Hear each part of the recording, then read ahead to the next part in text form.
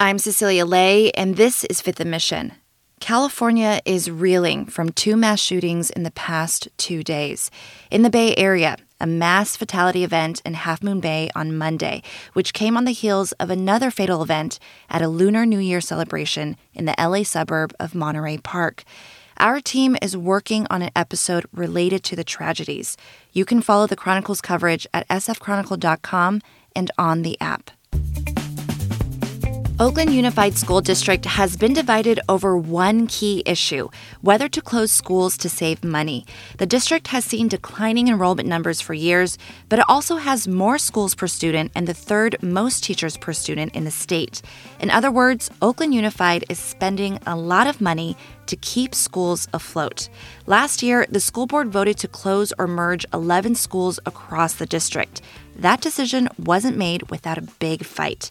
Families and the teachers union protested, saying the closures disproportionately targeted Black and brown students. City leaders weighed in, including former city council member and now mayor Sheng Tao. Are we going to stand by that? Hell no! Are we going to stand by that? There was a school occupation and even a hunger strike that led to a temporary hospitalization of one teacher. Last year, Fifth and Mission spoke to that teacher, Moses Omalade, about why he was taking that drastic measure. What do you think is more dramatic? Someone choosing to not eat until things are just, or someone saying, I'm going to close 15 schools of predominantly Black and brown children without talking to them about it? The decision to close the schools moved forward. That is, until earlier this month. The newly formed Oakland School Board abruptly reversed the decision, allowing 5 elementary schools that were slated for closure this year to remain open. New school board president Mike Hutchinson told KPIX that the district is well positioned to do that. The last thing I will ever do is bankrupt the school district that I love. And our financial health is sound. And so this is why we are able to move forward in these sorts of ways. But a recent staff analysis shows that the last-minute reversal will have dire financial and academic consequences. Today on Fifth and Mission, Chronicle education reporter Jill Tucker joins me to talk about what those consequences are. She'll discuss the crossroads that OUSD is in at the moment. The Oakland school closures have been an emotional and heated fight. Where does it go from here? And how has the board's new leadership changed the tone of the debate? Jill Tucker, great to have you on. Thanks for being here. Oh, my pleasure. So, Jill, when the Oakland Unified School District voted to close and merge several schools last year, district officials acknowledged that that was an emotional and difficult decision to make, but said it was necessary for fiscal reasons. But then that decision was reversed earlier this month. How come?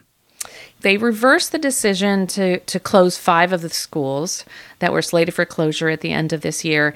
And they also kept the middle school grades at a K-8 school. They were going to lose those grades. This has been such a hotly debated topic with people on both sides feeling really strongly about what needs to happen in the future for these schools. And really, what happened in this case was the election.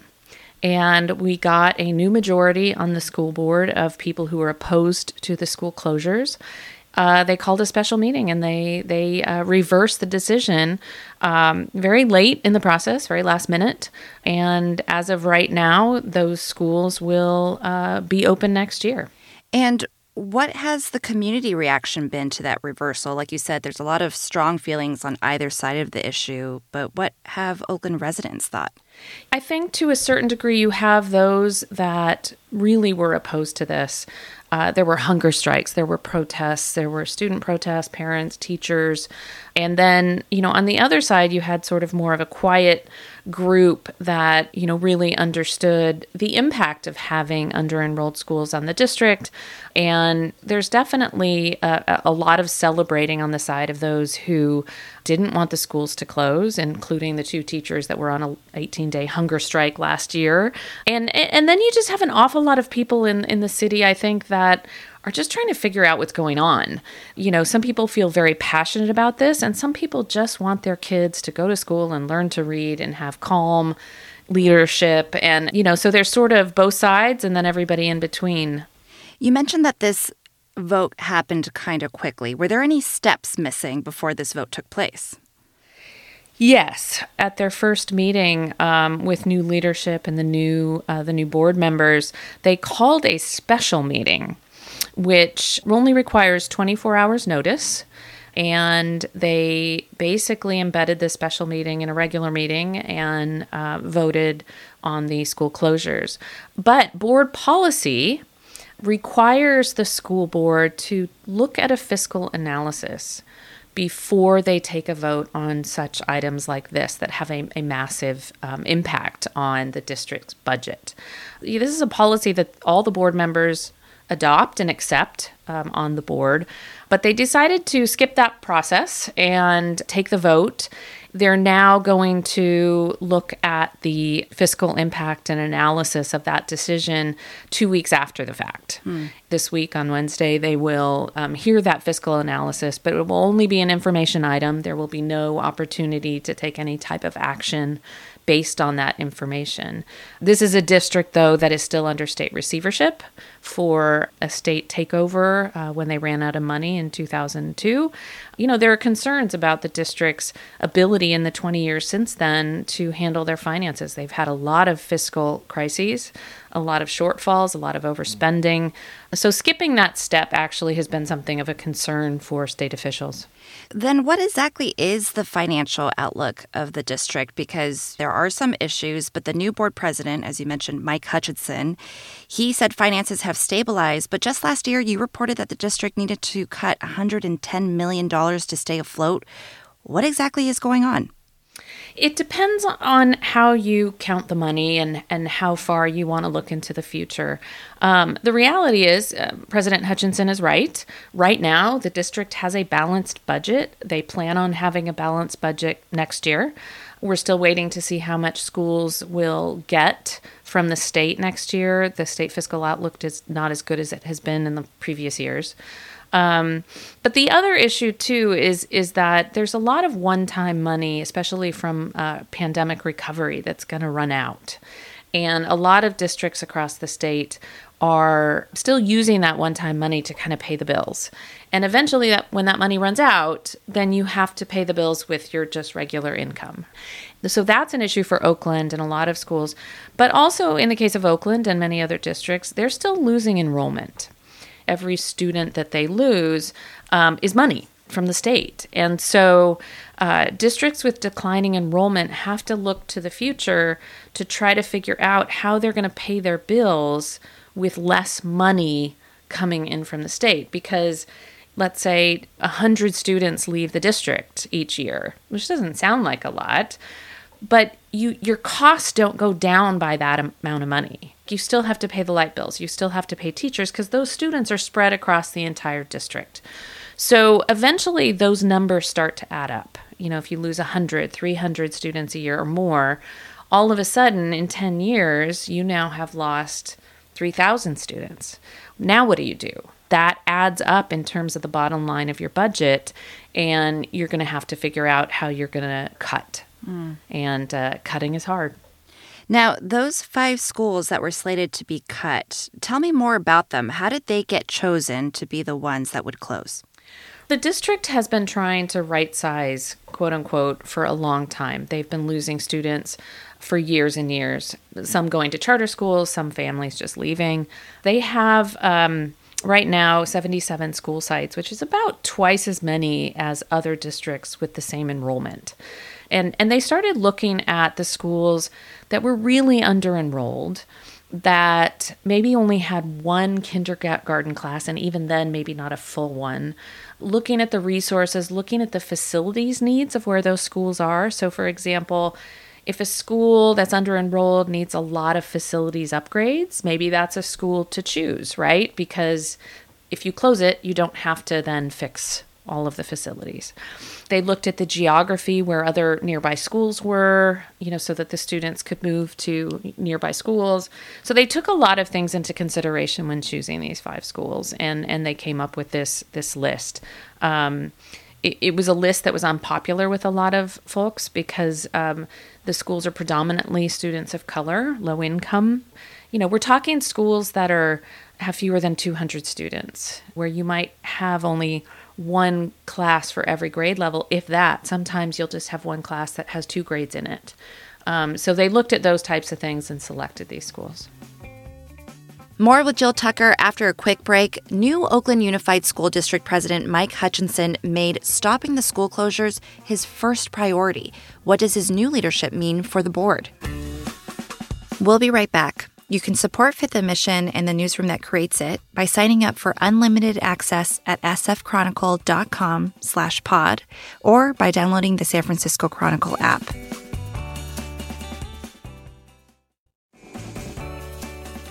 Jill Tucker, at the moment, these 5 elementary schools in Oakland will remain open.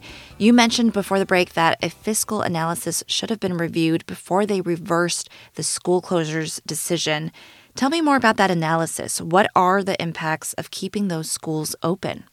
So the report shows that the basic cost of staffing, just the people, to keep the schools open is at least $5.1 or so million a year. Now, that doesn't sound like a lot in a district with a budget of $700 million, but then that doesn't include the cost to maintain the facilities and the facilities needs. If they're going to keep these schools open for the long haul, the facilities needs are in like the $87 million.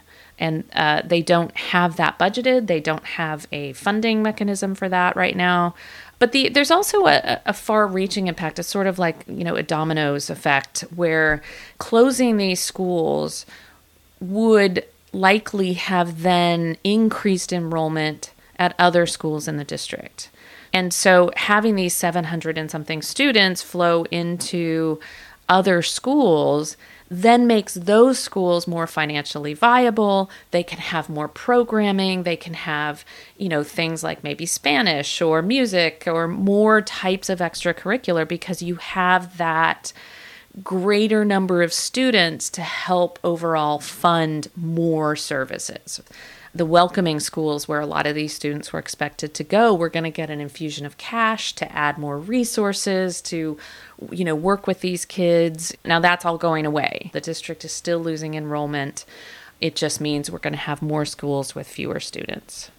And Jill, some people say that keeping schools open that have these small classroom sizes like you're describing could be, in the long run, really impactful and harmful to kids. Tell me why. I think it goes back to that point that when you have a school that is so small, but you don't really have the resources to provide them the services that they need, small isn't necessarily better. If you only have one teacher per grade, for example, one of the school board members raised the point, well, that teacher doesn't have anyone to bounce ideas off of. They're just alone, one kindergarten teacher, one first grade teacher. And so really to make small class sizes in small schools work, you need to have the resources to provide the services and the attention and all of that to make it work for the kids. But a lot of those kids in the small schools have less than their counterparts elsewhere because you just can't afford to put that in a small school. You spoke to an expert who works with California school districts on financial stability. And what did that expert share with you in terms of critique about this decision to keep the schools open? State fiscal experts basically said that's why we elect school boards, right? They get to decide and make these types of decisions about how they want to move forward. They have the freedom to do that. They just have to be able to pay for it. So I think the concern was when they're looking at a district that is still under state receivership, what they want to see from the district is stability. They want to see procedure. They want to see policies followed. They want to see smart budgeting. And so the experts said, look, if they want to keep the schools open, they can make that decision and there's no problem with that. The problem is not doing the fiscal analysis in advance, understanding all the costs associated with this, and planning for what those costs are.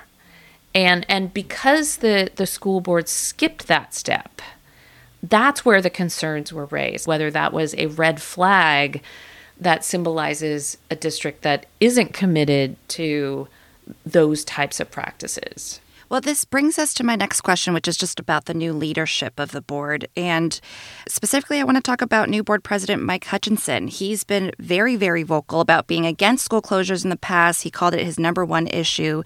He's been kind of this controversial figure in the Oakland School District. What is his leadership? How does it sort of change the tone of the board? In the last couple of years with a new superintendent and the board kind of really trying to be mindful in terms of its budget. There was a little bit more, at least, calm and maybe a little less chaos. And to sort of have President Hutchinson come back and the first thing he does in office as president is reverse that vote, sort of throwing the district again into chaos and with a lot of questions about finances, what's going to happen in the enrollment process. They have to have a do-over for all these families. It throws a lot more divisiveness into the equation that I think a lot of people were hoping the district had gotten past. And I don't think that that's necessarily going to apply to a lot of other issues per se, but certainly the district was still looking at additional closures or mergers in the future to continue right-sizing. And, that appears to be off the table, at least right now, under this leadership. So then what happens now, Jill? What are the potential outcomes after the district meets on Wednesday? So they're going to have a discussion on Wednesday about the fiscal analysis and what the impact is. They can't make any decisions, but there is a little wrench in this thing because the district is still under state receivership, which means there is a fiscal trustee appointed to oversee the district, a person who has the ability to veto decisions like this if they think it is not in the direction of fiscal health for the district. So the district has to turn in the new plan to keep the schools open to the fiscal trustee by Wednesday, and then it will be up to her to decide whether she's going to reverse that decision again. We're still in wait and see mode, so it could be more another reversal on this. We'll see. Has President Hutchinson indicated what he would do if the decision's vetoed? He said he would fight it. I don't know what that means because the trustee has that authority. He did vow to fight this. He is, as you said, this is his number one issue. And I think that he will do everything he can to prevent these schools from closing. The ongoing saga of Oakland school closures. Jill, thank you so much for giving us the latest. I appreciate it. Yep, my pleasure. Stay tuned. Jill Tucker covers education for The Chronicle. Find her reporting on the Oakland school closures and other stories at sfchronicle.com and on the Chronicle app. Thanks to Francesca Fenzi for editing this episode, and to King Kaufman for the production help, and to you for listening.